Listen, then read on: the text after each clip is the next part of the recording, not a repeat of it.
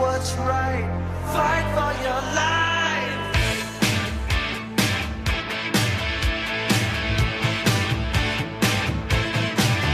When it comes crashing down and it hurts inside.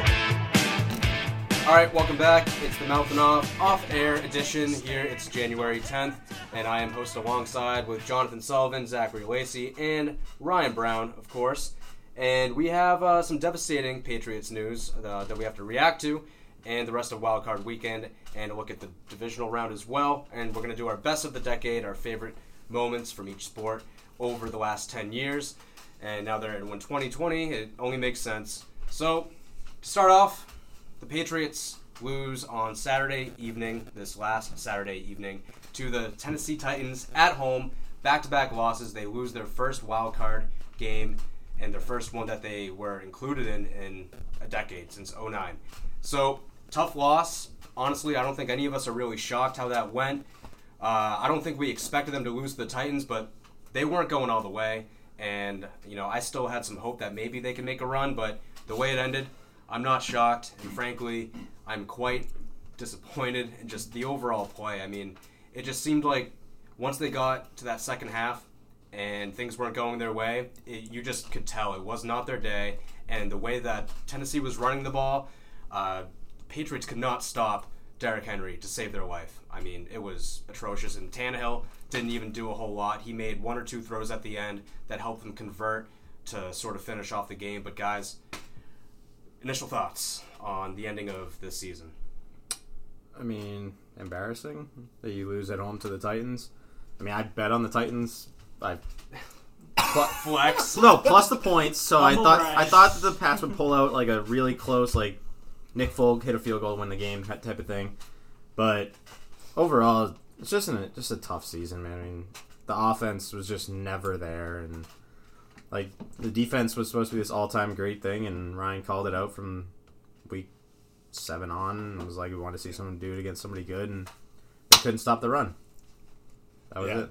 Once the Ravens game hit, I just said, okay, could this be a possible thing? Could this be the future? Could this be a sign of things to come? And I wish I was wrong.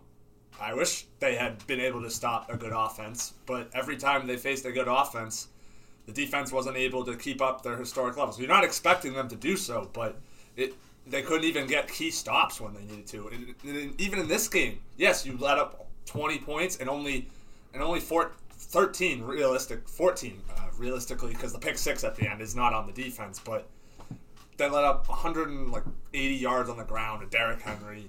He just ran wild. Tannehill, did he even have 100 yards passing? He had like 50 when he threw that pick. So I think he finished with like 74 or 80 yards. Something like ridiculous. That. He did absolutely nothing. We lost to Derrick Henry and the Tennessee Titans O-line, and that just speaks volumes into how overrated the Pats and inflated the Pats record was. It's 12-4. You should be like one of the top tier teams in the league, and it was just very evident in the wild card game that was just not the case. Yeah, I mean, it didn't really come to surprise to me that they lost. I mean, you were going up against Derrick Henry, who was the best, rusher in the league. He won the rushing crown, for scrimmage yards rushing the ball. And then you were facing a defense that was susceptible to the run all season. Ryan said it great a few minutes ago. Started with the Ravens game. They're getting shelled even against the, Cleveland. They got shelled by Nick Chubb. And, they just faced a guy that they simply just couldn't stop. And Derrick Henry was literally the whole Titans team. It was disappointing. I thought that, normally the Patriots try to take away your best weapon. And I would have expected them to, load the box and try to make Tannehill beat him. And that wasn't the case because this team, it was just different than the Patriots teams in the past couple of years. This was finally the year where all the, the pundits and the haters saying this team's different, this team's different. In the past couple of years, that hasn't been true, but this year that was the case. This team was different than the last few years' Patriots teams, and they just weren't as good. It's just as simple as that. They really were not a good football team this year. Yeah, and I would say, along with their defense being, sort of fraudulent in some ways of being like an all-time defense, they're also pretty sure they're the oldest defense in all of the NFL, and that clearly showed. I mean, you start off 8-0, and yeah, you were playing some cream puff teams, but yeah, the competition got harder. They weren't able to make plays when they absolutely needed to, both offensively and defensively, and I think their age overall showed is that their best players right now, overall, yeah, they're still good. I'm not saying, you know, they're mediocre, average, or anything. Hightower, I'd still take them any day of the week, but they're all, you know, sort of a bit past their prime or just over the hump of their true prime. And, you know, guys like that, like Hightower, have had a lengthy injury history. And, yeah, he's been good the last few years with his health, but that defense's age totally showed 4-4 to finish off the year. It was kind of reminiscent of 2015 when they dropped 4 of their last 6, I believe. It was the pooch kick year with the Eagles and Ryan Fitzpatrick beating us as well to end that season. They finished, I believe, yeah, it was 2-4 to finish that year in 2015. They lost to the Broncos in the AFC title game, and it kind of felt like that year, this year, to end it. And the way Brady ended his year, I mean, throwing a pick 6 in what could be his last throw as a Patriot or an NFL player, pretty disheartening, to say the very least. When that happened, I just wanted to walk away and stop watching. I mean, that was terrible. You almost did. Yeah, you literally got out of your seat and Yeah. almost left the room. I was just so, like, really? He's going to have, like, a Favrean type of send-off, you know, with his play in that manner. And he had, statistically, you know, one of the worst seasons as any NFL quarterback in the league, starting-wise, anyways. And we all know that's not him. We all know he was banged up a bit with his elbow. He obviously had a foot issue that came to fruition in the last few weeks where he was wearing those weird, like, therapeutic cleats. And, yeah, I just think he needs more help around him if he does come back. You know, I just hope and pray. I mean, I know Stidham took a lot of the first-team reps this year, but I hope they do everything they can to keep Brady. And I don't want to see that as the last act because I still think if they retool, bring in another guy, maybe make it another trade or two, maybe get him a decent tight end, because it clearly showed they were, I believe they were close to the bottom, if not last in the league in targeting tight ends, which is obvious. I mean, you had Matthew Lacoste and Ryan Izzo. What are you going to do there? This offense has been built on, you know, having a strong tight end, whether it's Gronk or you had, you know, the duo of Gronk and Hernandez back, you know, in the 2010, 2011 years, but you always had a strong guy that could block, and he was a threat in the passing game that drew a lot of attention. Now all that attention gets burdened on an aging Edelman, and, I mean, what can you do? No good quarterback was going to have a great year with that offense. You know what they also were dead last in? Wide receiver separation. And, shocker, who's at the bottom of the list? N'Keal Harry.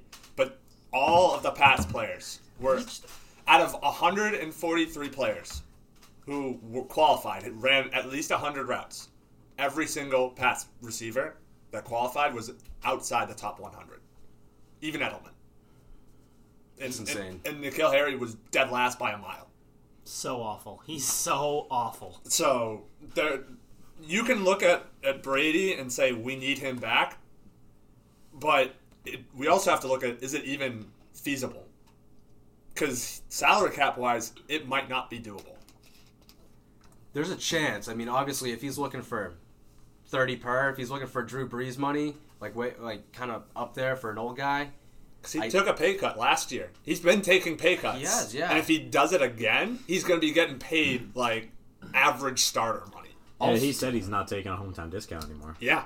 Also, if the March 18th deadline passes, he's a 13.5 cap hit. Guaranteed. And that's on top of whatever contract they agree to annually. I just don't see... Which means he would count like towards like almost 20% of their salary cap.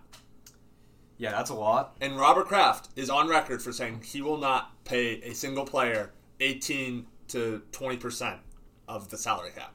Came out and said that in 2013. Yeah, I mean, it's a fair philosophy, and I mean, it's worked out for them well, too. I mean, when you've had a guy like Brady who's never been demanding top-of-the-line money, you're going to be able to have more cap flexibility. Yeah, they may not spend to the roof every year, but they have the flexibility to make in-season trades every single year, it seems. This past year, they were a little bit more hamstrung, but at the same time, yeah, it's tough to see Brady in this spot, and, you know, guys like Amendola, who had taken pay cuts over the years, much smaller guy, obviously, in terms of the, you know, value to the team, but with Brady, he's always been that guy. He's always done it. It's just like, I don't even know if he wants like the 30 per like max.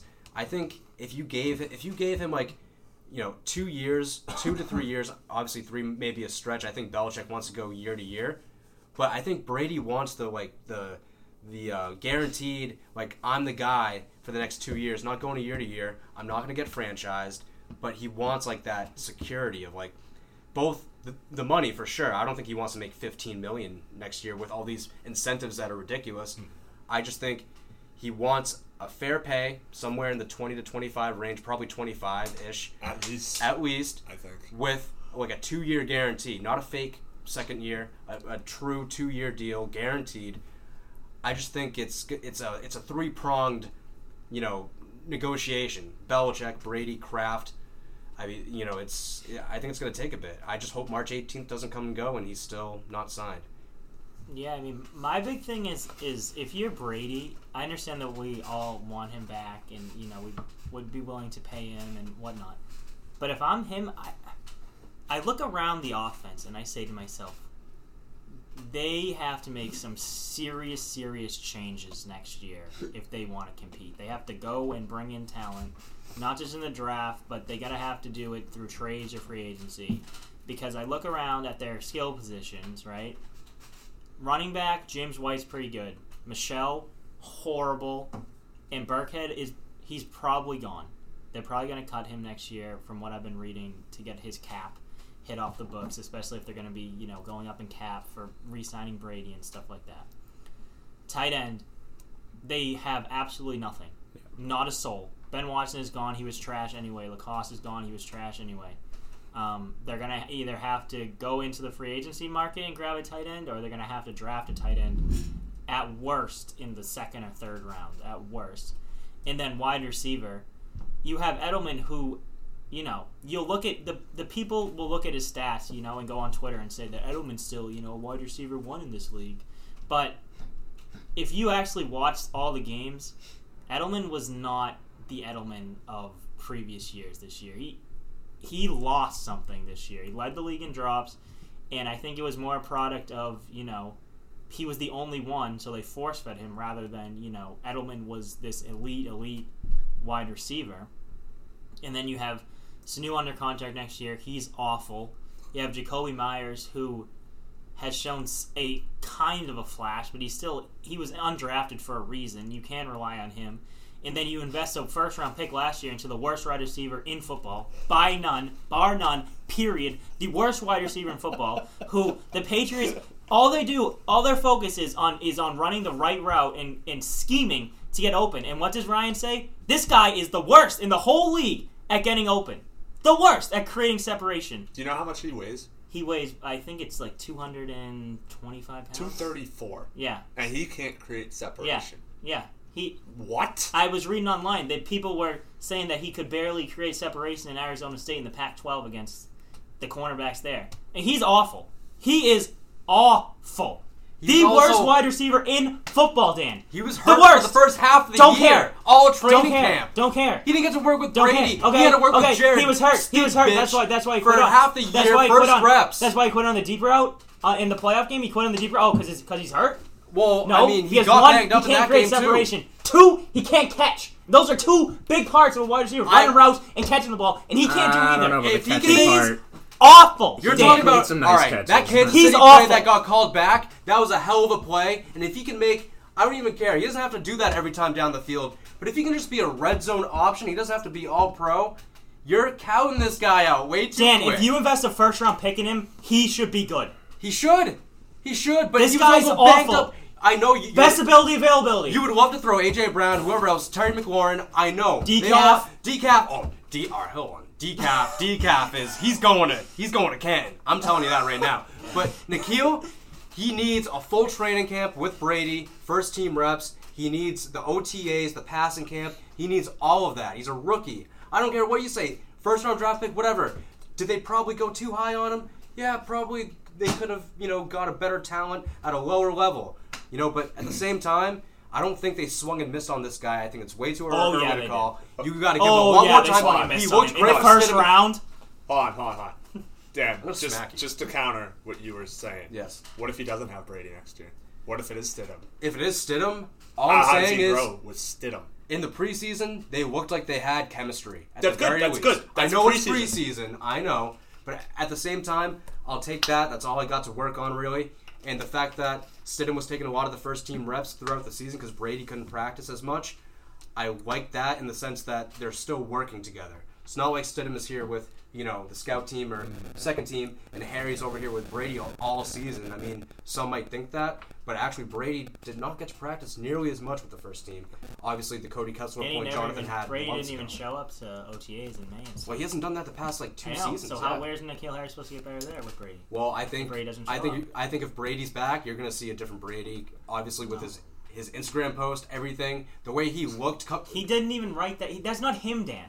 I don't care who it is. I mean, at the same time, he has to sign off on it. You think he's just gonna let someone write some random No, but I'm splurb saying about you his whole don't legacy and don't career? read so much into his Instagram posts. I'm not, but I'm also gonna say if you looked at his demeanor coming off the field and the way he was saying, hopefully unlikely that I'm gonna retire and not play. I'm just saying when we've seen Brady get a fire lit under his ass, most recently when they drafted Garoppolo, Belichick quoted as saying, "We know Tom's age, we know his contract situation." I'm losing it. I'm gonna kill you. But back when they drafted Jimmy G, back then, and the way he progressed, the way they were gloating about him, when Brady got suspended and Belichick talked about, the transition with Brady and Garoppolo, in practice is seamless.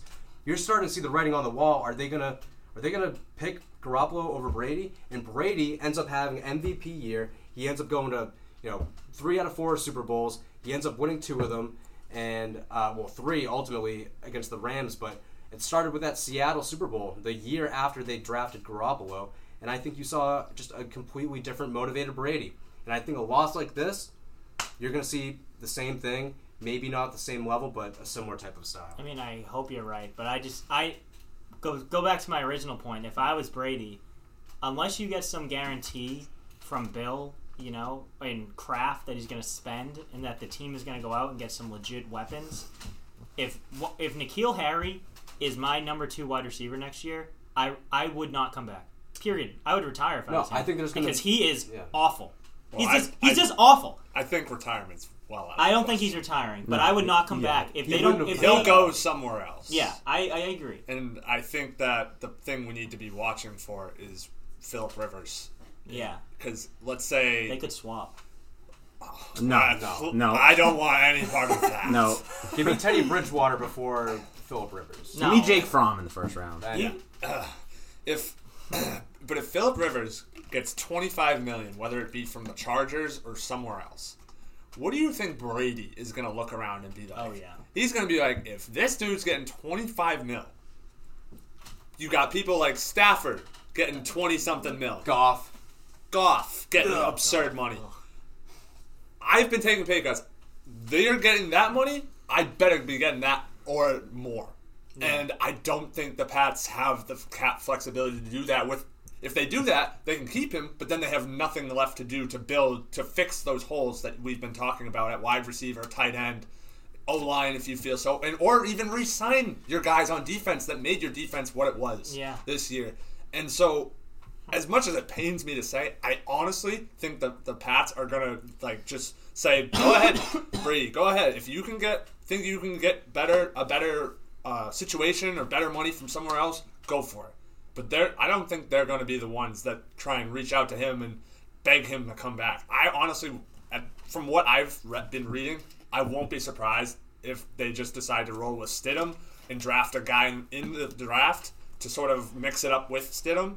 And that way they have all this new sort of cap space to just share up the rest of the roster. Exactly. Because they are aged. Yeah. This is where it's come back from the last couple years. Yeah. They've been able to offset the troubles they've had in the draft with talent that they have on the field. But they have really no influx of youth that you can feel confident of taking the next step. Well, when you miss on 3 drafts in a row in the first couple rounds, it's tough. It's finally catching yeah. up to them. So I guess the question is, I mean, you guys, Dan and Jonathan, I think you guys have sort of stated a few points. One, Thank you. But Zach, where would you like to see the Patriots go at the quarterback position? Man, it's so hard to say just get rid of Brady because he's been the Patriots for our entire lives. But if he wants $30+ million a year, it's just not going to work. Exactly. It's really not. I mean, they don't have the flexibility to sign him for $30+ million and then be able to shore up the rest of the team if they're still trying to go out and win Super Bowls. I mean, I'd love to have Brady back. Mid-20s, sure. I'm in. Same. Mid-20s, I just think if you let him go over like a few $1 million, a handful, I think that's a bad mistake. I think you're going to not lose a ton of fans because I think like ultimately like we all love the team and Belichick, and I think Belichick is going to be here for another good like 3 to 5 years potentially. He seems like he's not going anywhere. At least. And especially if Brady ended up being gone, he would be hyper motivated to win, and prove he didn't need Brady to win all those titles. But at the same time, I just think that it's too early with Stidham. Do I think he could be a serviceable starter? Yeah, he could be better. But I think that if he was at where Garoppolo was right when they traded him, I would feel so much better if they had to move on, because at that point you pretty much knew Garoppolo. You didn't know he was going to be able to hold up, but you knew he didn't suck, and you knew that he could probably be a starter. And so that's where I stand with that. I will not lose Brady over a few $1 million. I think that you got to try to keep him at all costs, not 30+, but in the 25 range, like Zach said. What about you, Jonathan? Yeah, my thing is that obviously I would take Brady back at $20 million or so, but as a fan of him, I don't want him to come back unless they really change up the offense. It's not fair to him to be throwing to N'Keal Harry. It's just not fair. He's done too much to throw to that bum in Mohamed Sanu, who's also a bum, and you have to hand it off to Sony Michel, who's a bum. If he's coming back, this is the last hurrah. They go all out, 07S style, and load up the offense, because if anyone deserves it in the history of any sport, it's him. He shouldn't be throwing to these bums. And if they aren't willing to do that, I understand that there's cap hoops and stuff that they'll have to jump through and stuff, but if they're not willing to do that for him, then as much as I want him back, in his decision, I think it's best for him not to come back. I think there's two ways they have to decide. They either have to decide, do we bring back Brady and just do the best we can with the rest of the roster, or do we shore up everywhere else on the roster and make do with our next guy, whether it be Stidham, a guy they draft this year, or another veteran free agent like a Teddy Bridgewater, like Dan mentioned. And at this point, seeing the weaknesses throughout the team, I'd honestly rather them go with Stidham. It's a 500 like K 64 cap or hit. something. Yeah, it's nothing. It's just that would free up so much money. And he at least isn't like immobile. I mean, he can kind of adapt to the way quarterbacks are now. Not like a Deshaun, but he's not stiff. Yeah. He can at least get out of the pocket if need be, and might cater to a more modern type of offense rather than sit back, hope your line is good enough to give you enough time if you don't have great weapons. I would not want them to go get Bridgewater because he's going to get stupid money. Oh, he's going to get... It's not going to be much better. No, it's not exactly. That's what I'm saying. He's Like- going to get like that 15, if not more, from I- somebody's I going think to toss him. He's going to get not Kirk Cousins level money, but close. I think he might get 60, 70 He got guaranteed. $7 million as a backup. Yeah, no, Yeah. he's going to get I think he's gonna get, ridiculous like, money. 60 guaranteed, probably somewhere around Yeah. there. So like if you're thinking, oh, we can get Bridgewater for $5 million less than Brady, Yeah, no. just go get Brady. Exactly. Right. Yep. So that doesn't. I'm out on Bridgewater. If they're gonna do it through the draft. Yeah. Don't go sign somebody for money. Just pay Brady then. At that point. Yep. Totally agree. Yeah, absolutely. I just think it's too bad because I don't think Stidham is ready. Like you mentioned, like Garoppolo, it took years for Garoppolo to get up to that point where he was when they traded him. And I think it would take Stidham, it would be best for Stidham if he was behind someone for 2 or 3 more years. But if that's not going to be the case, then you just hope that he's good enough. Because game managers can win in the NFL. Will they win Super Bowls? Probably not, but they can still compete for a playoff spot if he's a average game manager. If you're a game manager that has the ability to make a big throw here and there, I don't know if he does though. Yeah, but what I'm saying is like a game like Alex Smith made an NFC championship. And that's the thing too is I think everybody realized the talent of Jimmy G when he had to start opening night against the Cardinals, I believe, when Brady was suspended for those first 4 games, and all of a sudden I feel like the consensus was this guy can play. At the very least, he can play. And then he got hurt in that Dolphins game. I think. But he cooked in that Dolphins game. He cooked in the Dolphins game, too. But, then he was out, for, I think, the remainder. I think Brissett had to start the rest of the way because of his AC joint. But nonetheless, yeah, I mean, I have more faith now than I used to that they can identify, potential starting quarterbacks after the, terrible, decade stretch plus that they had. I mean, Castle, Hoyer, but Ryan Mallett, Danny Etling. I don't know if I put Castle in there because he was good that year that he came. Yeah, he was 11-5 that year. Yeah, he was good enough. But wouldn't have been a long term. All right, let's lock up this guy. Well, somebody did. Well, yeah, the Chiefs. Stupid. Yeah. Nonetheless, Patriots eliminated, and of course, the next 2 months should be riveting in terms of Brady, just the Patriots in general, where the whole dynasty is going from here, and if it's going to roll on with Brady in 2020. But also, if we want to touch on the rest of the playoffs a little bit too, we had a pretty awesome wildcard weekend, one of the most exciting in terms of just the product that I can remember. I mean, you had meltdowns with the Bills and the Texans. I was rooting so hard for Josh Allen in that game. Obviously, the Patriots losing to the Titans, which was huge for the rest of the week. And, goddamn Bills. The Saints getting upset by the Vikings at home in the Dome. You like that? On another questionable PI call. I mean... All right, can we... The media crucifies Brady all the time. Oh, I know. Oh, he's never weapon. Whatever. And then Drew Brees has all the weapons in the world, and they do nothing against the Vikings. And everybody's like, oh, Drew Brees, such a great quarterback. Shut up! Well, a lot with Rodgers, bullshit. Too. Rodgers sniffed a Super Bowl once in the year that the Pats beat the Seahawks. Packers lost to the Seahawks that year in the NFC Championship game. The Packers haven't sniffed anything since 2010 when they won. But still, Rodgers just gets all this praise, all this love, and almost never gets criticized. He breaks his collarbone every other year, so it almost gives him a pass.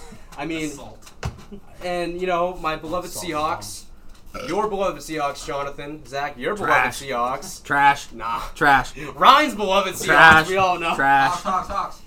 Hawks trash. They beat the Eagles 17-9. Carson Wentz, trash. Should have kept Nick Foles. At the very least, there's no shot they keep Nick Foles. I know, but you draft the guy number 2 overall, he almost wins the MVP, and it's true. It's not. Even though Nick Foles won a Super Bowl, you're not keeping him over the number 2 pick. Yeah. Even Nick Foles was bad in Jacksonville this year. Well, yeah, but he got replaced for Gardner Minshew. Apples to oranges. What? Different team. Philly, for some reason, whenever he was with the Eagles, Nick Foles was just electric factory. But anyways, He's got force. Trash game this year. Great wild card weekend, though. I mean, seriously. All the games were close. Very close. That Texans and Bills game might be one of the most absurd final, Can you tackle Bills? Please tackle. Deshaun Watson, how does he break out of that? All that? It was literally what team wanted to lose most. Josh Allen. Yeah. I was sitting there watching the game, and I'm like, I don't think either of these teams actually want to move they wanna on. go on I don't vacation. think either team wants to win. This is mind-boggling. Sean McDermott, let's go for it on 4th and 25. And what are you doing? And then Josh Allen has the audacity to take a sack and run backwards 20 yards. Oh my It's god. unbelievable. Josh Allen, I love the guy for his fantasy production this year, but by God, that was the worst second half meltdown I think I've ever seen in at least a very long time. Yeah. He didn't put up great stats to begin with, but you're spotted a 16-point lead, and you just hand it, just toss it away because Classic you Bills. cannot do anything on offense the rest of the game. Just Bills. wow. And then Bill O'Brien goes, "Yeah, we got 4th and 1. We're in field goal range. The Bills' offense hasn't done anything. Let's all go second half. for it. Let's just win the run game a now." QB sneak on 4th and 1. Get stuffed, and basically all the Bills have to do is pick up 2 first downs, and they're back in field goal range, and they kick and send it into overtime. I mean, unbelievable. The Bills didn't do it. If you kick the field goal there, and then the Bills get the ball back at their own 25, and they got to score a touchdown in 50 seconds, not a chance. No timeouts, Not a too. chance. I mean, they he's do just that. not a very bright guy. No. No. I still think if they lose on Sunday to Kansas City, which they're going to, I don't care if they beat him in the regular season, I still would fire him. He's won't. not getting They fired. won't. But if he lost against Buffalo, he would not be employed. The only reason I agree with Zach is because they still don't have a freaking GM. Well, they're going to Houston. sign Nick Caserio's going to be there. So No, the they Bill, said they were going without a GM for a while. yeah. I still think they're going to sign. I They're- know. I Bill- think they're going to backtrack on that. Right now, Right. Bill O'Brien is part-time GM. I So know he is. he'd basically be firing himself. Obviously, it would be the owner firing him, Right. but like essentially, he is a multi-role in that organization as well, Right. on top of coaching.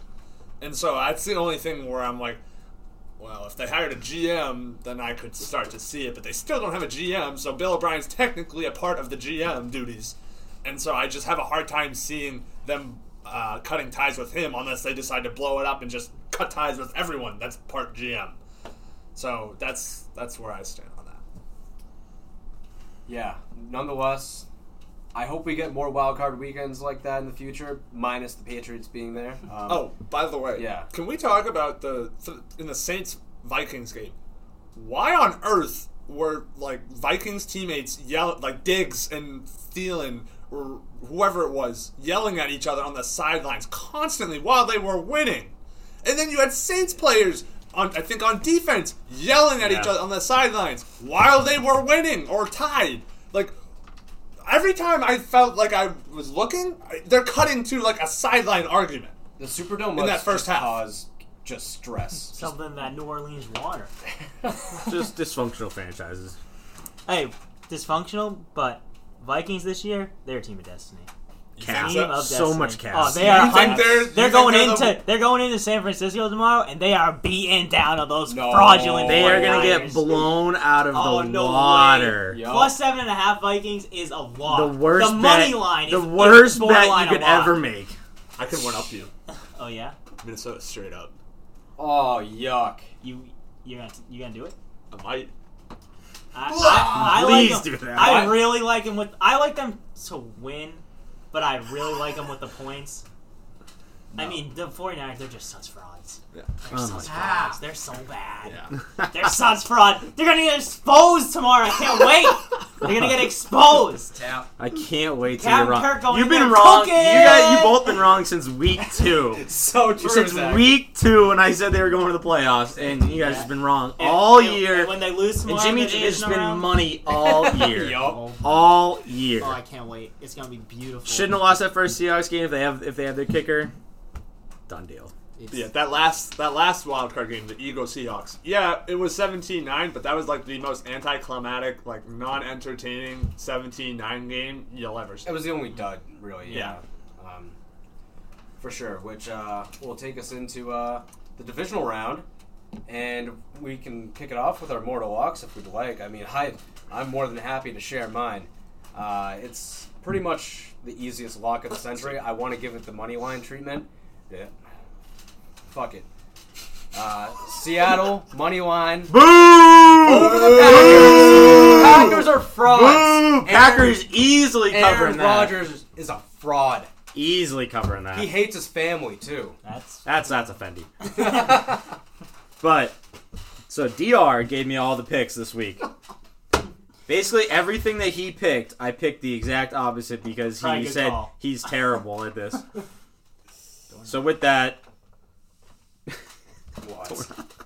I'm picking the Packers, but I'm not pick that's not my mortal lock. Okay. Nick, get him. It's Titans. Me? What's the Didn't Titans No, I- plus 7.5, 9.5. 9.5? Titans 9.5. Titans plus 9.5, easiest mortal lock ever. DR loves the Ravens. Titans plus 9.5. Put it in the bank. Wow, I hope that comes true. All right, I kind of just foreshadowed my mortal lock, but oh my god, I've never seen a line that I love better in my entire life. I feel like I've heard this line Then before. Minnesota plus 7.5 at San Francisco tomorrow. Yuck. It's an early game, which favors my Vikings. 1:35 start local time. San Francisco. This is a massacre waiting to happen. Lying in wait. Yep, 49ers. 7.5. You're getting 7.5 points. Yeah, I'll A take touchdown plus. More than a touchdown for the Vikings. I mean, I would bet my entire life savings on this game. I have also False. heard this line before from you. I would bet House.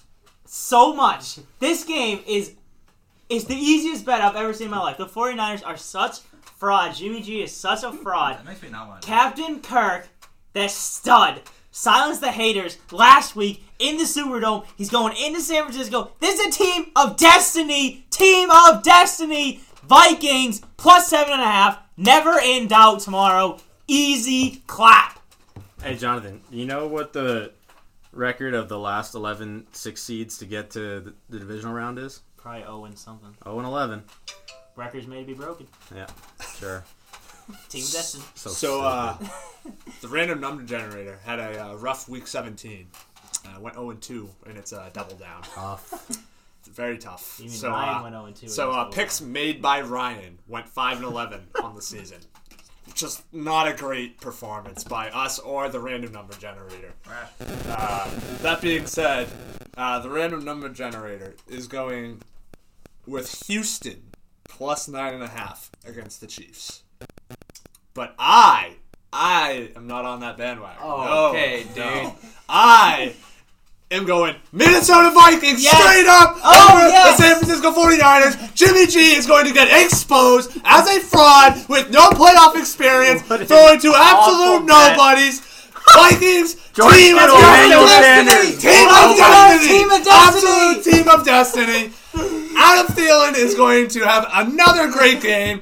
Diggs is going to show up and show out. Cook is going to cook. And Captain Kirk is, oh, Captain, my Captain. Yes. Oh, God. Let's Team freaking of go. destiny.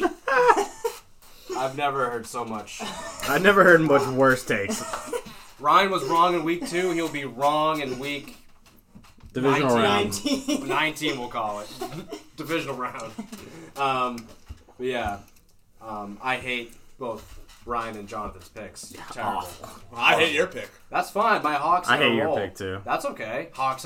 Yeah, I Yeah. like them with the points. I don't like them straight up. Straight up. Yeah. I don't even like them with points. I think that's a field goal game. That's why I like them with the points.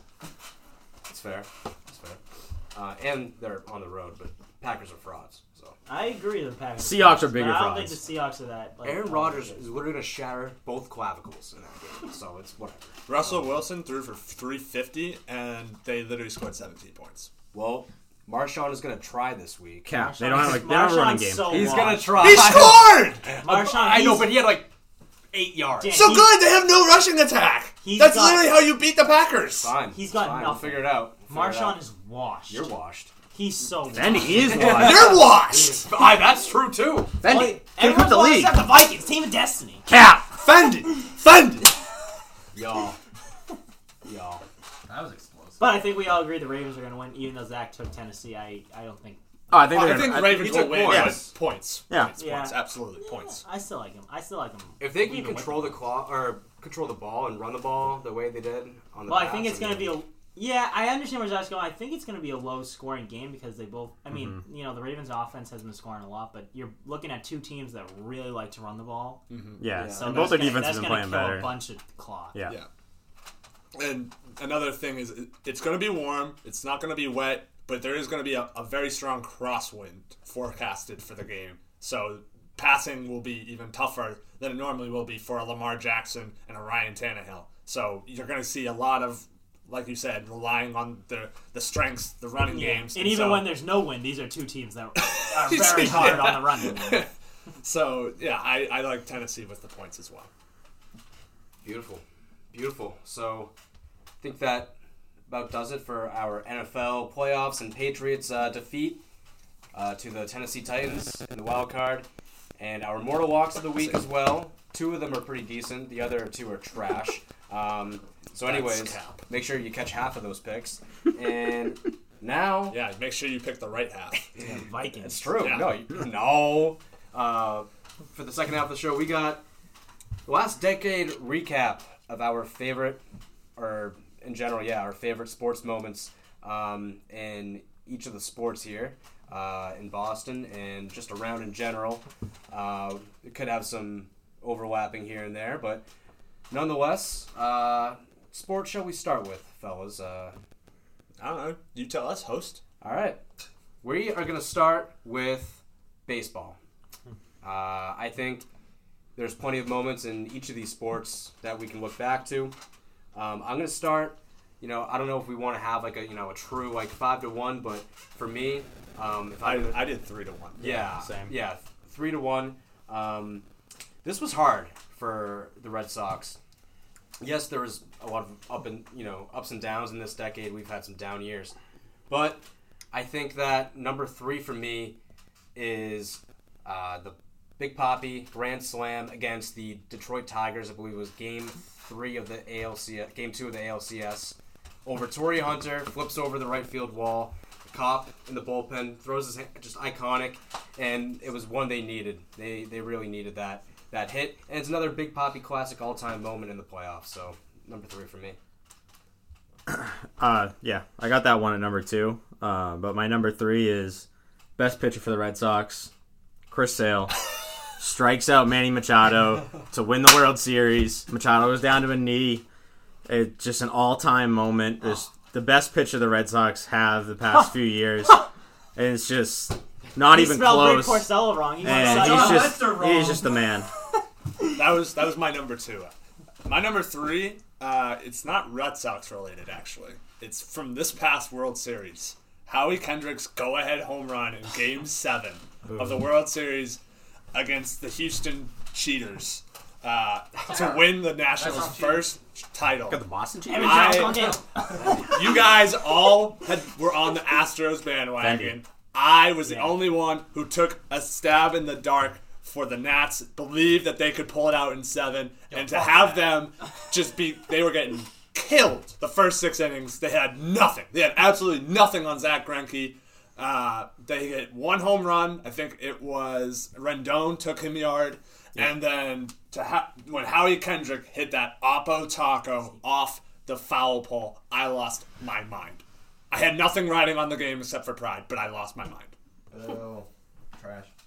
All right. I have this moment, which I think is one of the more iconic moments, but it's really a gripe I have with the whole play itself. So here we go. 2011, David Freese. He hits that go-ahead. I think they were down to their... They were down last strike twice. He hits the go-ahead triple or the game-tying triple in the 9th inning. Then he wins. You gonna yell at Nelson Cruz? Then I am. I am gonna yell at Nelson Cruz because this is not talked about enough. That's Fendi. 1, why the Texas Rangers are winning the game. You have a deficient outfielder in Nelson Cruz, Ron Washington. Why is Nelson Cruz in the game in the 9th inning? They should obviously have taken him out for defensive purposes. 2. No, everyone only talks about David Freese. Nelson Cruz has to catch that ball. It's not that hard of a catch. He played it awful. The ball lands right at the base of the wall. It really wasn't that hard of a catch. You just sit on the warning track and you should catch it. And no one talked about enough is it should be up there with, Buckner as one of the worst defensive plays. I don't know about that.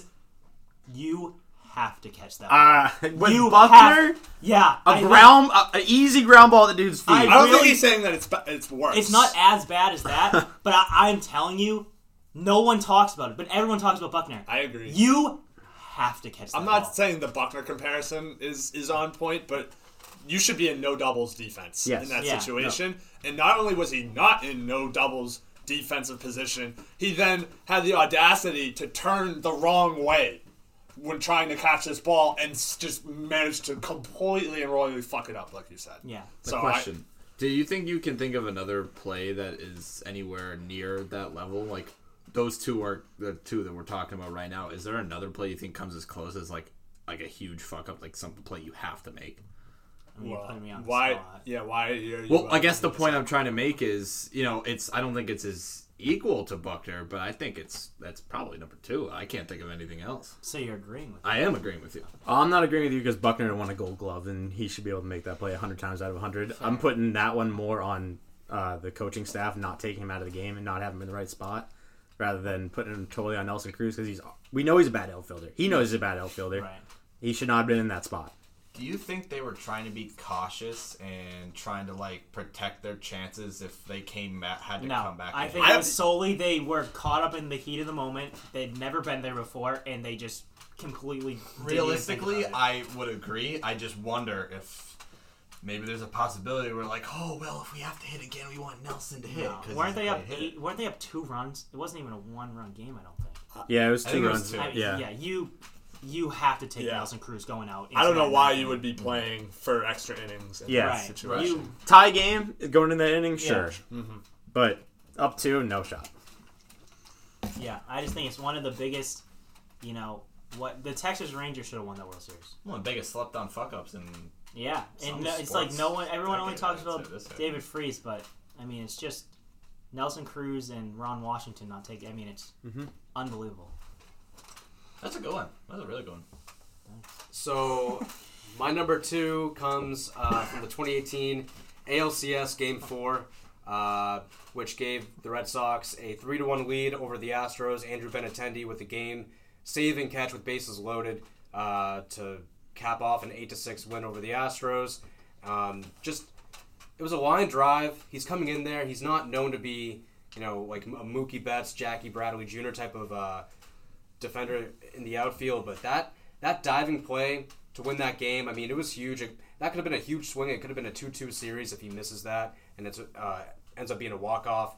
And for that moment, I just think it was one of those many electric moments in the 2018 playoffs, but it just stands out to me because I remember seeing that play and just being so hyped and just reacting to it, and him reacting to it.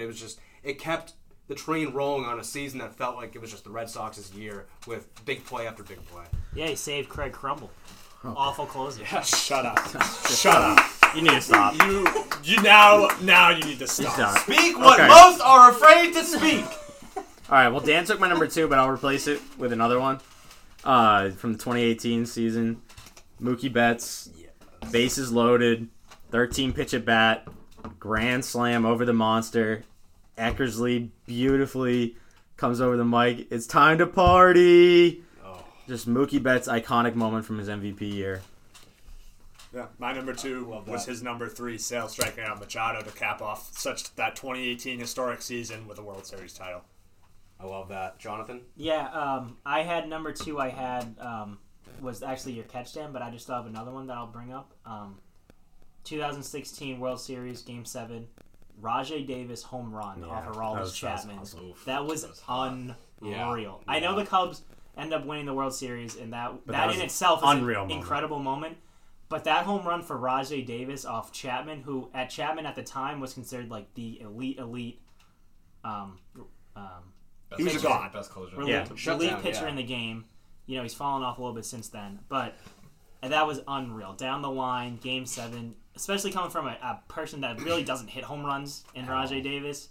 I mean, that was unreal when it happened. Oh, if I'm going to replace one, my second one, since it was already taken, I'll do you one better. D. Gordon's home run. I was just about to say that. Yeah. The day after Fernandez had passed away. That was his only home run. That was a leadoff, too. I think first at bat of the game. He literally couldn't even make it around the bases without shedding tears. Oh yeah, that was. And he just literally walked into the dugout, sat down, and just bawled. Yeah, that was incredible. Damn. Well, my number 1.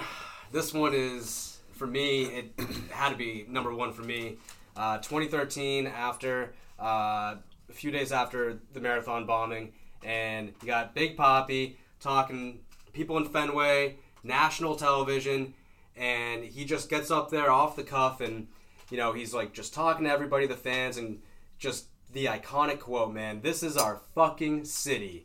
That, to me, man, that just embodied that whole season throughout the rest of the way. And it was one of those moments, dude, you never forget when you saw that.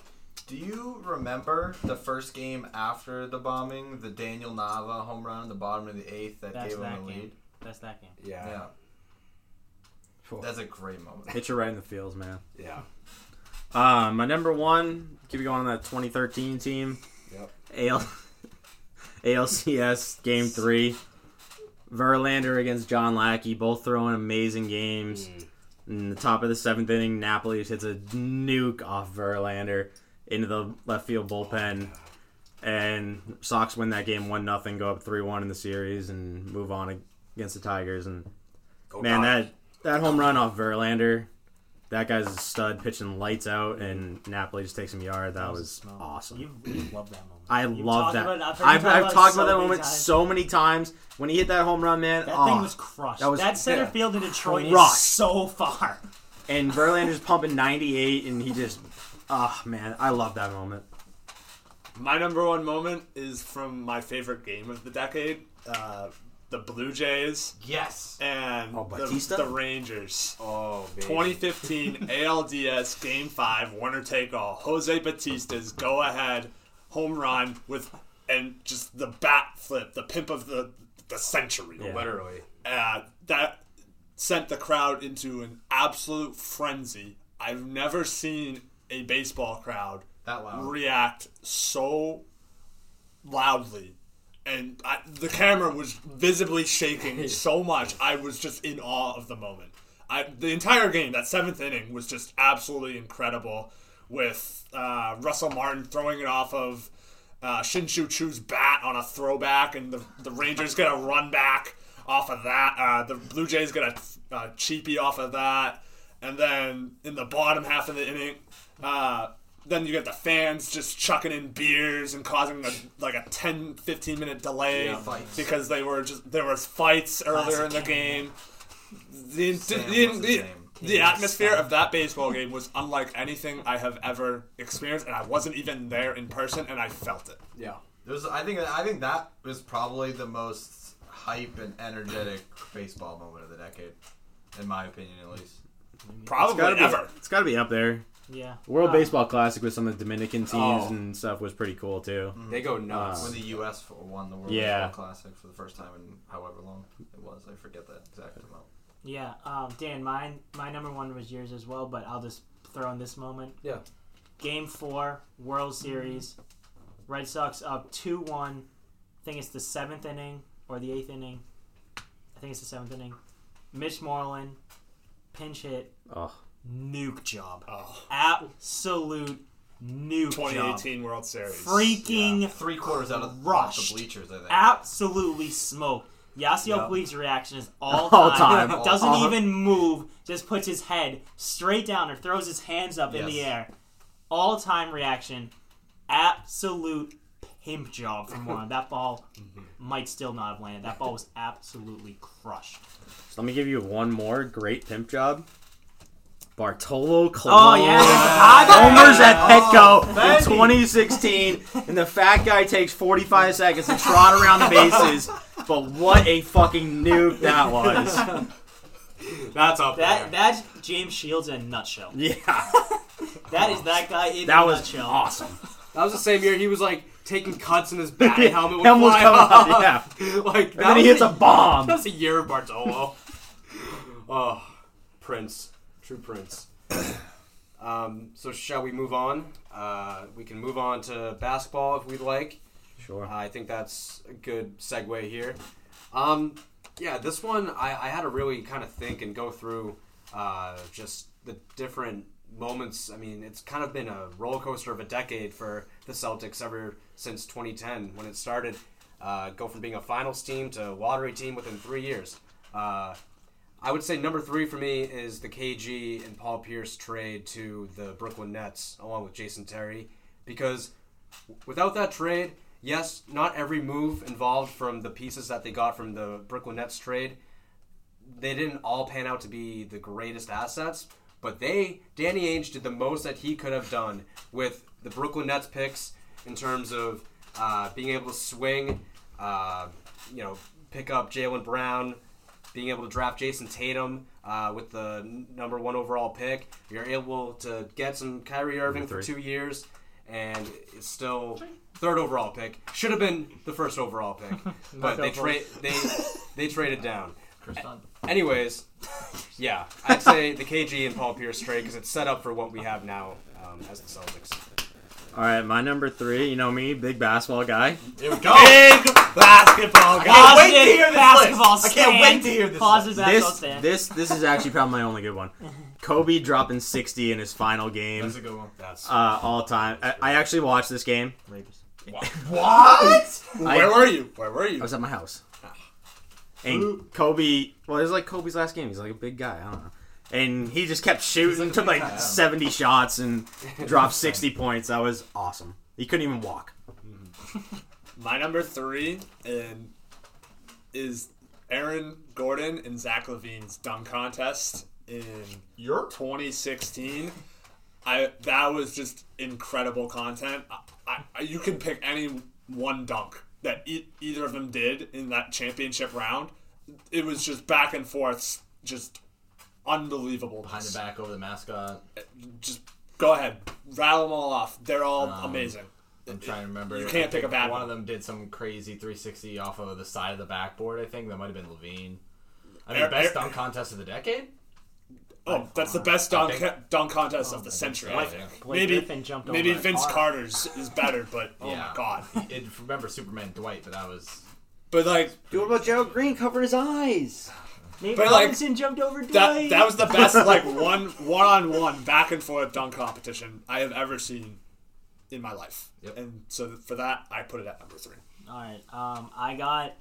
Unfortunately, this was like a dark moment for me as a basketball fan, but I got to put it in there because it was still one of the crucial moments. Game 6, 2013 Finals. LeBron hooks up a brick.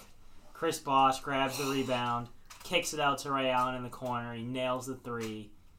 Heat win in overtime. Game 7, that was never in doubt. You knew the Heat were winning that series. They never deserved that. Why And do you hate that moment so? Because The I hate fans- the Heat. I hate LeBron I mean, so much. everybody hated the Heat. He just hates greatness. The fans of I Miami understand, like, all hatred. bailed. Heat. Literally half the crowd was left to see that play.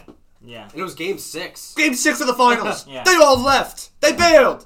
Once the Heat won that game, you knew they were not losing Oh, Game 7. absolutely. No, it was never in doubt. And They should not have let the doors open for Game 7. Just like no one ever talks about Nelson Cruz. No one ever talks about that guy, Kawhi Leonard. Well, what were you gonna say? In that game, they were up 2, and he went to the free throw line.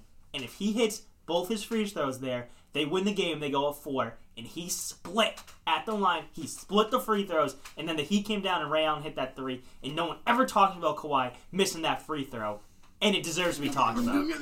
Because the Heat shouldn't have won that finals. The Spurs had that one. LeBron should have only had 1 finals in Miami. They shouldn't even have won it in Cleveland. Don't get me... Just awful moment, but still one of the top moments, basketball-wise, of the decade. Probably the best, game, maybe. I don't think so, but go ahead. What's your Okay. number 2, Dan? So for me, I believe it was the Eastern Conference semifinals in 2010 when the Celtics ultimately ended the first stint of LeBron James's career. They had been battling ever since the Celtics got the Big 3, and that 2010 finals, Eastern Conference semis.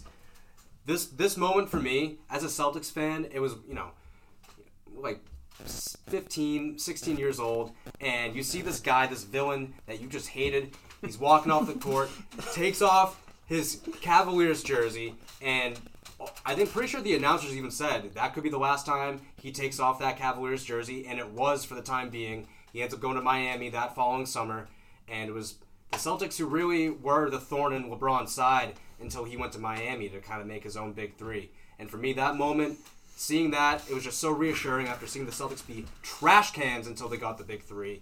It was one of the most satisfying. They lost the finals that year, but it was very satisfying in the moment. It was one of my favorite moments. All right, number 2. It's not really just a moment. It's more of like a couple weeks. But Linsanity. Yes! Linsanity Very glad you was brought awesome. You know, this little Harvard dude, this little dude just torching the league. It was awesome for a couple weeks. That's all I got. Beautiful, Zach. Well said. Just hold on before we pass out. Just think about how crazy. You know, you see stuff like that all the time, but just think about like where Jeremy Lin is at now. I mean, like that. Yeah, I mean, that stretch that made his career. Yeah. He went and signed that huge contract with Houston. Yeah, if he didn't have that stretch of games, bro, like he would not be in the NBA right now. I don't think. Probably. Yeah. Okay. So. I don't think he is in the NBA right now, but no, he is. No, he is. He's on the Nets. He's on the Nets. Oh, I'm he pretty was sure. playing in China. He's a role player in the Nets. He was on Yeah. Toronto last year. He won a championship. No, I'm pretty sure he's playing in China. No. No, he's No? on You're the wrong. Nets. All right. I What definitely team saw does him Jeremy on Lin play for? Yeah. the court like a few weeks ago. I forget, but So Big basketball guy. He's in China. told you. He plays for the Beijing Shugang. okay, well, I he didn't know played it. for the Nets Big this basketball. season. Yeah. He definitely played for. Oh the Nets no, this yeah, I'm season. pretty sure because he had that press conference where he got so emotional of like not being really wanted anymore and Yeah. whatever. Anyways, that's a great moment, Z. My number 2 was the 2016 NCAA men's basketball national championship Oh, game. yes. The end. The worst ending. Marcus ever. Page ties the game Oh. with like 4 seconds left on a double clutch This was three-pointer, just insane. which was just incredible in its own right. I love And then I think it was Malcolm Jenkins or Chris Chris Jenkins. Jenkins. Chris Jenkins. Yes. Thank you. Big East Stan. Just Archie Diacono Yeah, Comes- Diakono. right. Bulls legend. Bulls. dribbles it down, sets up a nice handoff play to Jenkins. Jenkins buries a 3 at the buzzer to win a national title game. You just get all the streamers coming down. It was just incredible moment for me. That Just play is the worst crazy. thing ever. That play is crazy to think about because literally nobody picked up Jenkins the whole way down the court. Yeah, he was ran the free. inbounder. He ran He free. literally just jogged up the court. And whatever, I can't even pronounce his Diacono. name. Diacono. Literally just dribbled the ball up the left side and was able to draw 2 guys onto him, and nobody picked up Jenkins. Like, did they not know he could shoot from long range? It's like, Just incredible. just man up defense. But, I mean, hell no. Yeah, I got 2016 NBA Finals Game 7. That cancer Kyrie hits that 3 in Steph Curry's mug Biggest shot of his to career. win him the finals there. Cleveland completes the 3-1 comeback. Warriors lose Should never have 73-9. Kevin Durant goes there, unfortunately, because that happens in the LeBron James block on Iguodala a minute before then. Just a huge sequence there. Probably the best of, LeBron James' career. Huge game, huge moments. That might have been the best. That might have been the best game of the day. Maybe. But, Maybe. yeah. So Yeah. Good stuff. I would be remiss if I did not have this as my number 1 of the decade. That was just for him. 2011, Mr. now Celtic, Kemba Walker, in the Big East tournament Oh my. against Pittsburgh. That was this decade? Yeah. 2011 Cardiac Kemba. against Butler. Oh, well, not in that Hey, game. against No, Butler. I know. I already said that. I mean, Oh. they played Butler in the national title game. Right. Cardiac Kemba, step back, top of the key in Madison Square Garden. No, I know where it was, but some dude's the grill. dude's name. That McGahee. ugly. That guy McGee. was ugly. McGee. Man, was that guy ugly. In Madison Square Garden. That's like the closest hometown, stadium he could be in. They go on, they have a huge run, and they win the national championship. During that run, step back, Cardiac Kemba has to be my number 1. They were a 7 seed that round, weren't they? No, that 6. was when they went. No, Or I 4, think they 4. were they 4. were 7 when they went with Napier. Yeah. Okay. I don't know what they were a higher seed with Kemba. Yeah, definitely higher seed with Kemba. Yeah. All right, my number 1 is a signing to establish the greatest Oh dynasty my. of the decade. Kevin Durant goes and signs with the Warriors to create the greatest trio we've seen in probably 20 years. And they should have won 4 straight outside of injuries and a bullshit suspension That's why I root for Draymond. injuries, baby. And Jonathan just hates greatness, but they created the greatest team of all time. And I agree there you with go. that. I will say, as much as I'll forever disrespect Durant for doing that as a longtime Thunder fan, I at this point, being so far removed from it now, I think I'm becoming more and more like thinking towards the bright side of things and the kind of respect and appreciation that Russell Westbrook was able to attain in like Oklahoma City. And I don't think if Durant was there, it would have been, it would have been like that. So that's just a personal thing for me. I remember when the news dropped. We were in the Cape. I was here. It was on the 4th of July. It was on the 4th of July. At least I was down the Cape. I was here, and I immediately texted you. It was like, ha ha ha, and you were like, wait, what? And he's like, he went to Golden State. And you were like, no. I thought it was just rumors at the time. You thought I was like pulling a fast one on you. It was dead ass. I was like, there's no way this dude is just going to join the team that just came back 3-1 to him, in the semifinals. I can tell you where I was. I was crying in your room. Of course, there was all these like Twitter accounts that were like, oh, Kevin Durant spotted in Boston. Kevin Durant spotted in Boston. And I was of the mindset, me, stupid, just graduated high school, naive idiot, that the Red Sox were playing a day game that day on the 4th of July. And I went into the shower and I texted people that I went to high school with that we should go into Boston because I think he's going to walk out of the Monster during the Red Sox game and announce that he's walk out of the Monster during the Red Sox game with a Celtics jersey on, and we have to get in town to go to the Red Sox game today because Kevin Durant's gonna walk out and say he signed with the Celtics. And I went to the shower and I came out of the shower and I looked at my phone and it had completely blown up, and it was. You know what it was, and it was just... That might be one of the most sad things I've ever heard in my entire That's tough. It was what a great such moment. A dark moment. What a great moment of the decade. That's tough. Sitting in sorrow for the next, Yeah, that was not a 3 years. Yeah. John and I bonded really a lot during that time. So... Yeah, with your showers. Fendi. So my number one moment of the decade was when the buzzer sounded and UMBC I was waiting completed for somebody to say this. the most historic upset in the history of college basketball and March Madness by winning by 20 over a 1 seed. It had never been done before. Everyone was saying, maybe it'll happen someday. But everyone was like, nah, it probably will never happen. And then it finally happened, and I could not believe it. And it wasn't like they won by like the skin of their teeth. They thoroughly smashed the best team and going into that tournament.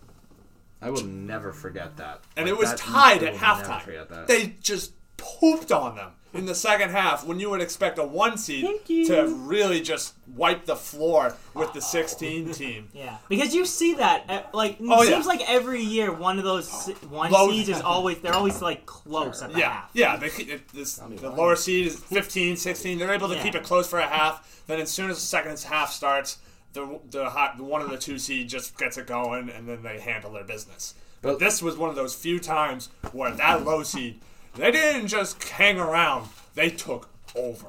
I went into that tournament because Virginia is a fraud every single year. Except for the year they won. Not last year. Besides that, okay, there's a fluke here. Oh, okay. Okay, I guess what I should have said is their system is so fraudulent when it comes to like March Madness, and I'll tell you why. Because they're a 3-and-D team. And that's not gonna. That usually is not gonna. Dora.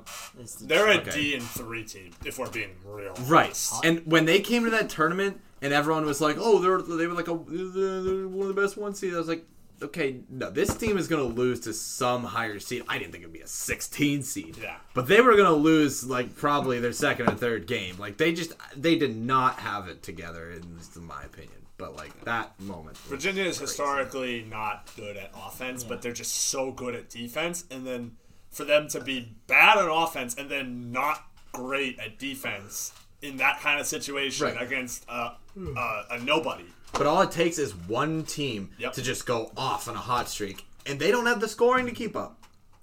I will say my honorable mention is when Florida Gulf Coast upset Georgetown as a 15-2. Dunk City was born. That game was fire. They were throwing down some logs in that The entire game was just a dunk contest. It was amazing how a Big East team like Georgetown, a 2-seed Georgetown, Big East best could Conference. just get absolutely just embarrassed. The last oop when the guy throws it almost. Dude, and that he's guy like, was his hand was like over the backboard. right, It's but the pass, the guy Yeah. throwing the pass, literally like last second before the ball would have like hit the bottom of the backboard. Exactly, Like yeah. just gets out. I mean, it's just so like casual. He's not even like looking. Yeah, just throws he it no up. looked it. And the dude's just like, oh hey, Rim. He's like looking down. We're talking about upsets. I want to give one more honorable mention too. Yeah. When C.J. McCollum was born, and the Patriot League champions Lehigh upset number Yes. 2 Duke in the 2012 tournament. Don't forget Oh. Mercer upsetting Duke in the tournament as well. What great moments when that fraud Coach K just loses, just gets Whoa, beat he was down. injured then. His Coach back. K? Yeah, he Boom. hurt his back, back. back, Who back, cares? back. You're a coach. Teaches humility. I remember when Duke beat Butler for a national championship. I don't remember Lehigh winning a championship Gordon Hayward that should year. hit that shot. Fendi. I remember going. Cap! I remember Fendi, Big Fendi, Jock. Fendi. I remember Big Jock cooking them boys to a national championship. Fendi! Trey Jones! Justice Winslow. Sir. All right, so my number one basketball moment from the decade. Anyone that knows me, you might know where I'm going here. It wasn't a basketball on a court moment at all. It was this Johnny right here. I fit low. This is Technical difficulties. There you go. I think I know this.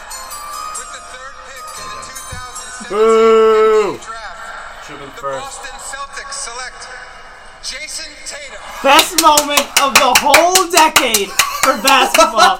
This man is gonna cook. This decade, he is gonna win you multiple championships. Oh my as God. the start, he is a Hall of Fame, All NBA type player. Going to Springfield. Once he gets his efficiency down a little bit in the next couple years, at least he's gonna be an almost 30-point per game scorer. Him and Jaylen Brown gonna take over the league. This is gonna be a good decade for the Celtics. You are looking at multiple championships led by that Johnny, Jason Tatum. Somebody clip that because that's not I have to be That's honest. minute 12. For a second, I mean, hour 12. stream sorry. marker. I thought he was memeing and he was about to play the Fergie national anthem from the All-Star game for some reason. Oh, God. I would have cut that. That would have been so funny. It wouldn't have counted. Best draft pick of all time. Only rivaled by the Patriots picking Brady 199. No, Hey. only rival by the Patriots picking Nikhil Harry. I'll throw in one honorable mention. Jason Tatum, Game 7 of the Oh yeah, East Conference Game- Finals, dunking yes, on LeBron. on LeBron. And then he hit 3 the next possession too. Yeah. Anyways, we He's want to gonna move do that on. this year too. We want to move on to hockey. Sure.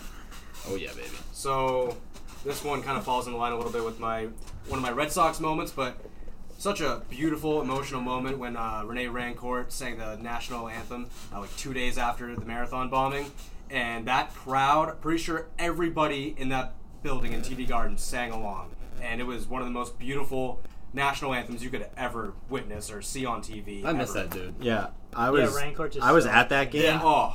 Oh, It was one of the more emotional things you've ever been a part of. yeah. It was the whole crowd. He stopped singing. He was just waving his arms around, waving us along, and it was amazing. Do you have something? Probably no. Okay. My number 3, Bruins. Game 7, 2013, first round against the Leafs, down 4-1 in the third period. Oh. Come back, they score 1, and then they get 2 more with the empty net, and then Bergeron scores in overtime. Man, that was awesome. It would be higher on the list if the Blackhawks didn't score 2 goals in 17 seconds in Game 6 of the Stanley Cup that year. But I digress. Great moment. Yeah, it's the only hockey moment I had. Okay. Yeah, I had one of mine was what Zach just mentioned. Tuukka Rask, Game 6 against Chicago, 2 goals in I think a minute. 17 seconds. I think it was a minute and 17 seconds. Between the goals? Yeah, Yeah. it wasn't. It was like a minute. It was.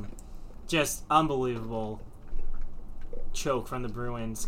Just Tuukka Rask's career in a nutshell. I mean, when did you watch those 2 goals though? Yeah, I they're- watched them. They were both like shots from like the blue line Don't with care. like 5 guys in Guess between. what? Like I don't care. I don't. It's just bad. I think it's a lot as much bad luck as it is, bad defense and goaltending. Okay, and then I'll say another one then. 2 goals on 4 shots, 2018, 2019, Game 7 Stanley Cup Final at home. Whose fault is that? That's also just bad luck. Everything's just No, bad luck that's against defense and Chicago? that's defense and goaltending. Okay. I got one more. Not that it came to my mind like right away, but after thinking about it, and just the past probably 5 years, if you juxtapose, Claude Julien's last like 2-ish years with the Bees and what Bruce Cassidy has been able to do. So 2016, 2017, right after they missed the playoffs, they fire Claude, which I think at the time, you had a lot of people that were like, "Oh, fire Claude," but like, I don't know if a lot of people actually thought they were going to pull the trigger on that, but. Yeah, they bring in. They needed to. promoted Bruce Cassidy, and ever since they've been on the rise. My number 2 was the summer of Ovi. Capitals win the Stanley that's Cup. A great one. Ovi finally gets his Caps here. his ring, and man, just all that stuff that summer with him and the cup, and it just seemed like the Capitals were everywhere, and they were always drunk. They were at the Nationals game, just getting hammered with the Stanley Cup in the boxes up there. And Ovi's been my favorite player for a long time, and that was just a really cool thing for him to finally get one. That's a good one. Yeah, I got 2010 Eastern Conference semifinals, Game 7. Bruins are up 3-0. They blow it. They go up 3-0 in the first period. Philadelphia comes back and wins. Another tarnish on Tuukka Rask resume because Rask was the goalie for that. So game, is- not- Man, this guy can't be any more negative. Are all your Yeah, hockey yeah. ones just anti-Tuukka yeah, Rask? yeah. And 2011 Stanley Cup, Tim Thomas goat. Well, 2011, a good one. The first round against the Canadiens, it was one of the earlier games, but Tim Thomas gets way out of position as usual. Wide open net for Thomas Buchanitz, and Michael Riders makes a beautiful glove save, gets down and just makes an awesome save. And then the Bruins win the Stanley Cup for the first time in 41 years. I wanna bring another one up. I don't think it's as much looked at. I think the call by Jack Edwards to me is what makes it so iconic, at least in Boston. I believe it was a Bruins Canadiens game in Nathan Horton era. I think it was a Game 7, and I think it was a game winner too, or at least what put them ahead. But it's the infamous "the Bruins" and Jack Edwards just starts basically crying in excitement, and I think they even cut to him and breaking the box, going nuts after the goal. But Nathan Horton is one of my favorite players of all time, especially during this decade. I do miss that old Bruins team. They had grit. Yeah, great. They had grit. Gregory Campbell too. Fandy Gregory Campbell. Dennis Broken Seidenberg legs. Vandy. and Johnny Boychuk. Oh, Yeah. McQuaid. Yeah. Michael Wright. Wish they had guys like Riley Smith, that could score goals. And Noel Chari, that guy. I was scores goals. just Frank going to say, Vetrano. wish they had guys like Frank Vetrano and Noel Chari who Tyler could score Seguin. goals. And Chari's he's almost at 20 goals. This is Well, he had insane. 6 in 2 games. Yeah. But yeah. All right. Do we want to move on to football now? Sure. And yeah, so number 3 for me, it's going to be the AFC Championship game in 2017. Back of the end zone pass to playoff Danny Amendola. Barely gets his feet down right in the back of the end zone. It was a gimme too. That was one of the pivotal moments towards the end of that game. Jacksonville, low-key could have won that game and gone to the Super Bowl. I mean, hell of a run by them that year, and Jalen Ramsey playing at the top of his game. Blake Bortles playing pretty well for himself, but the catch in the back of the end zone from Danny Amendola, man, that was just one of those, you just get up, you're like, oh, F yeah, oh, let's go. That, for me, there's so many plays, but that one was one of them that really, really hit it for me. Yeah, 2012 wild card round. Me and Dan over here, real big Team Tebow guys. And in OT, Tebow to Demaryius Thomas, 80-yard touchdown to beat the Steelers. Go. What a great moment for the greatest college football player of all time. Hey! There's no cap to that statement. Oh my god. Oh my Audio. god, he didn't even win 2 Heismans. I think you just broke audacity. Yeah. No, I'm just kidding. Yuck. Quit capping. He's the best. Go. Alright, well, Goat. speaking of college, my number 3 moment is the Auburn kick 6 to beat Alabama at the buzzer I'm surprised you of the put this on there. 2013 Iron Bowl. I remember it was a back and forth game. I was watching it. I ordered fucking Domino's. I was Weird. Don't say fucking Domino's. Just say you pounding- ordered Domino's I and you was loved it. pounding a It's like Domino's fucking pizza. Pisings. Fuck. Nick was with me eating pizza, Domino's as well. Weird. What else Probably would I put be 2 doing? Pop-Tarts between it. Yep. And I just remember me and Nick had completely different reactions. I was just like, holy shit, what the fuck just happened? And Nick's kind of just like, yeah, let's go Auburn! Okay, I was a little more enthusiastic. War but Eagle. Yeah, I went on Twitter and I saw nothing but hashtag War Eagle. I was like, I love this. Yeah. Fuck Alabama. But that was a crazy play. That's To easy. win a game on a 109-yard kick return. Fendi SEC team. Yep. Big Madison guy. I got 2012 AFC Divisional Playoff in Denver. Ravens at Broncos. Under a minute left. Joe Flacco out of his ass, throwing up a heave. Somehow Jacoby Jones sneaks behind the defense, catches the ball, scores a touchdown with under a minute left. That game goes to overtime. Ravens win. Then they go into Foxborough, win the Super Bowl, that little run they had. That moment at the Broncos was unbelievable. I remember I was so Is that the year excited. of the Lights Out Super Bowl? I was so Yeah. excited because Peyton Manning was on that team. Of course, I was rooting for Peyton Manning to lose. And it was just the classic Peyton Manning's team choking it. No business completing that pass under a minute left. Absolute breakdown by Denver. Unreal moment, Jacoby Jones. Touchdown. Before you go, Dad, Yeah. what are the odds we have the same top 2? Pretty high. I think pretty I would high. imagine one play at a goal line is up there. And, And another play with a I lot don't of have people that around one. him. I don't have that one. Real, yeah, I kind of expect that Number from you. 2, All right, maybe me and you. the Patriots finally, after we've seen it multiple times over the past decade plus, especially in 07, they get their BS circus catch against the Atlanta Falcons That was in epic. Super Bowl 51. Julian Edelman with like 4 guys around him. The ball is like inches from the ground. He bobbled it for a second, caught it. Pretty sure they ruled it a catch on the field too. Yep, they did. Surprisingly, and then they that's confirmed it, catch. and he barely Joe one of those Buck's all-time catches. And Julian Edelman, who else to make it? Like seriously, what a fucking play! All right, that was my number 2 because it's an unreal play. I'll just give you another one from that game. James White. Yep. Touchdown, win the Super Bowl in overtime. Best running back on the team. Best Greatest running back playoff they've running had back of all for a time. long time. Should have won Super Bowl MVP. Should have won Super Bowl MVP. Fendi! It's like David Price should have won World Series and stuff. Cap. Fendi! So there we go. James White, baby. Nice. That was my number 1, James White's TD to cap off the greatest comeback in sports history in one single game. My number 2 is Malcolm Butler's goal line interception to just basically steal Super Bowl 49 against the Seahawks. You go from just, oh my god, they're gonna beat us. We're screwed. There's no way we don't win. They're at least they're gonna score. We're fucked. And then they throw the ball instead of handing it off to beast mode Marshawn Lynch, and you just go from the lowest of lows to the highest of highs in the matter of the snap of a finger. That catch, the Jermaine Kearse catch, right? Is it Jermaine Yeah, Kearse, Jermaine right? Kearse. The only reason that one is number 1 for me is just because I was there and just. Sick, bro. I'm just telling you why it's number 1. Okay, fuck Did you. you, I hate did you. you guys No, see the no, NFL 100? Yeah, and neither one of those plays is fucking on it. one of Makes them no left. sense. Bullshit. That's highway robbery. They're haters. They're just Yeah. haters. Like Greatest that's- moments ever. Those are not in the top 16. There was what's the immaculate catch? Is that the Joe the fucking It's- Joe, catch. Joe Montana? Yeah. That's the catch. Immaculate reception is Oh, that's that's- literally the one where it hits him in the chest. I Oh, it think bounces hits and the him in the other chest. guy's- yeah. The other guy catches it, almost like a hook and ladder, Yeah. and he runs it in for a touchdown.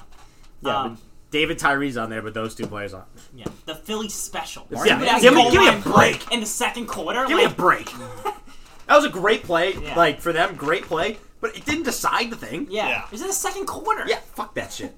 All right, Haters. I got a throw from the Atlanta game. You might have heard me talk about this throw before, but I looked it up before. 3rd and 10. Patriots back to their own goal line, needing a touchdown. Brady takes a blitz on both sides, steps up off his back foot, floats it in to Chris Hogan for a first down. Right side. right side of the field. It's Best classic throw. virgin. The best throw Cut that part. I have ever seen in my whole life, bar none. The best throw. The best throw of all time. In the moment, Oh.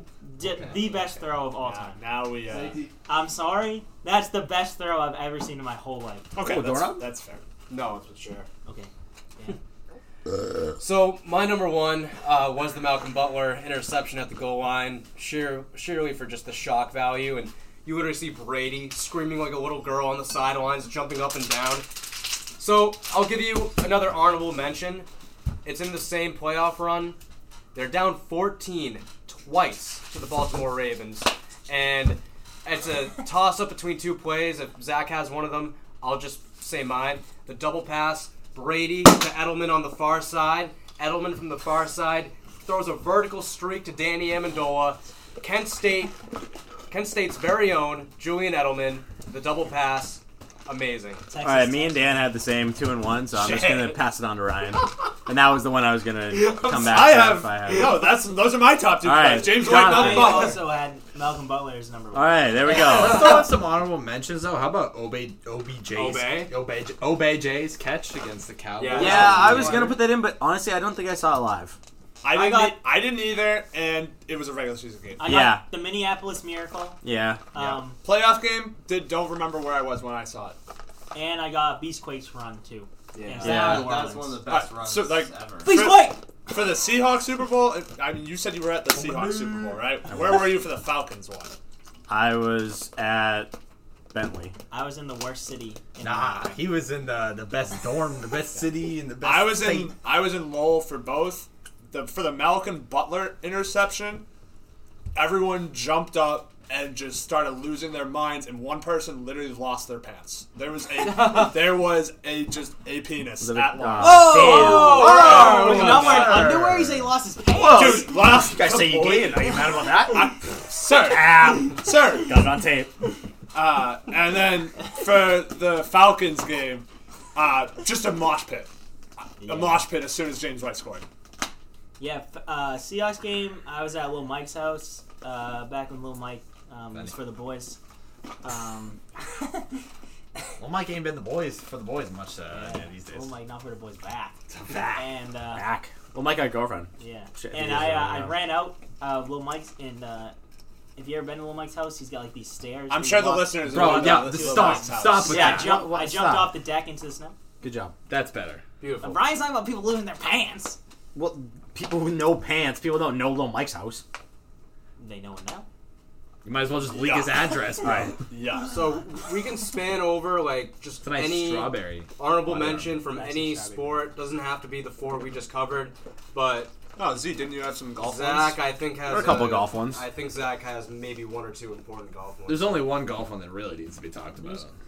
I mean, I know what you're going to say. Yeah. What are you gonna Obviously, say? that's Go number for it. one. Oh, the Tiger winning the Masters is the only one that really needs to be talked about. I'm sure you have other ones. That No, really I mean big that's right it. now, but That was the biggest one. Is Tiger coming back I cried. from everything winning the Masters? He goes over, hugs his son, and they flash back to him hugging his dad after he wins the Masters. Unreal. It's like they were trying. Ball to in my torture eyes. That was awesome. That was the. And before that, Tiger comes back, wins the Tour Championship. As he's walking up the 18th fairway, just all the fans come rushing on the fairway behind him and Rory as they walk up the fairway.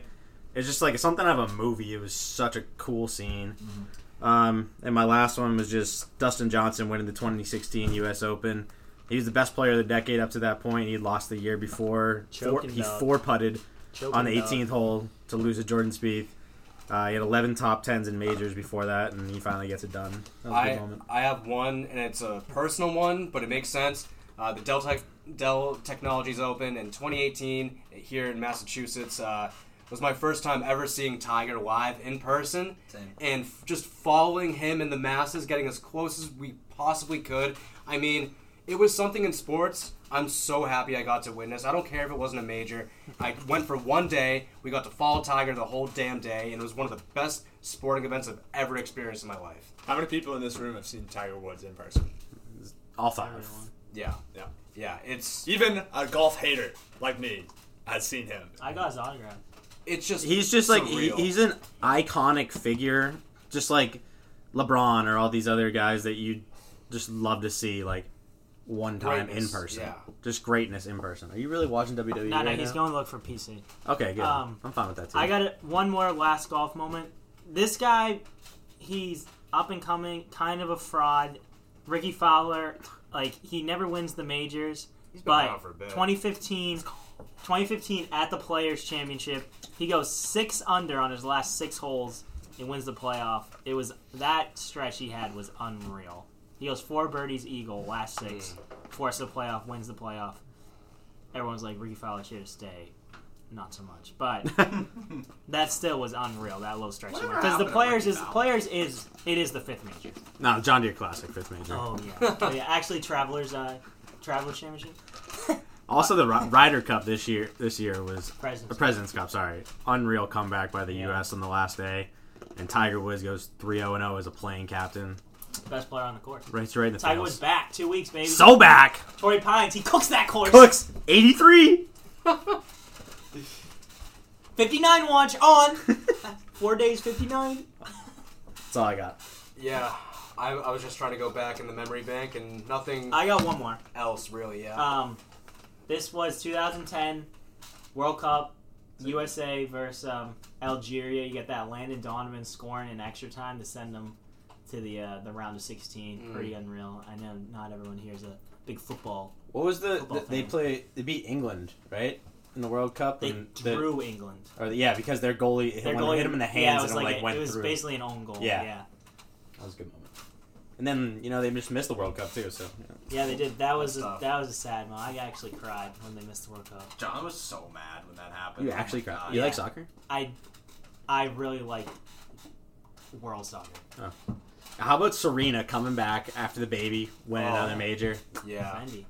It's That's right. a dope ass moment. Yeah. The Oh, there's a documentary. bunch of Olympic stuff that we probably like Simone Biles and whatnot. Like Yeah, Wasn't I like the John Isner like 20? Yeah. Yeah. the Dude, fuck John 70-68 final Isner. tiebreaker. That guy's Yeah. that guy's. Oh, I can't That's stand that guy. that's like just the stuff of legend. Yeah, they changed the rules because of that. What's her name?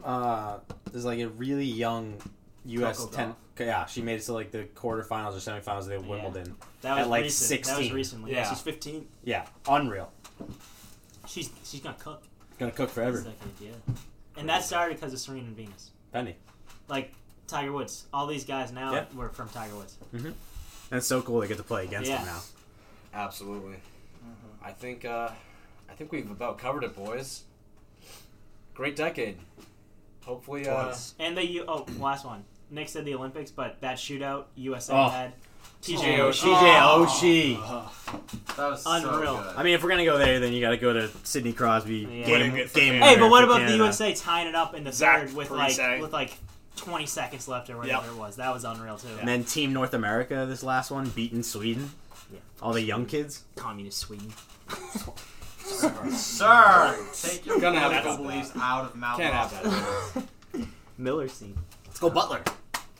Still gotta wait. Hops! Man. Let's go! They're killing them. Ryan, check it out. All right, so thank you everyone for tuning in. It's another edition of the Off-Air Mouth and Off Sports Podcast. Here, hosted Dan Sadik alongside Jonathan Sullivan, Ryan Brown, Zachary Lacey, and a special guest notes from Nick Brown.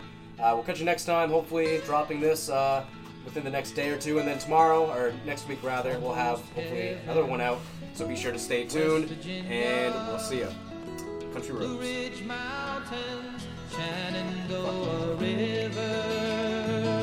River. Life is old there, older than the trees, younger than the mountains, growing like a breeze. Country roads, take me home to the place I belong.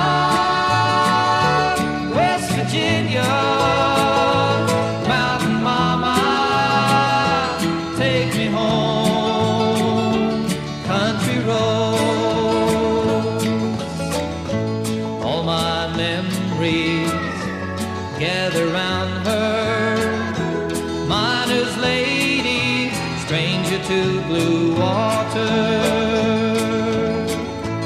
Dark and dusty, painted on the sky, misty taste of moonshine Teardrop in my eye, country roads, take me home to the place I belong, West Virginia, Mountain Mama, take me home, country roads. I hear her voice in the morning hours, she calls me. The radio reminds me of my home far away. And driving down the road, I get a feeling that I should have been home yesterday.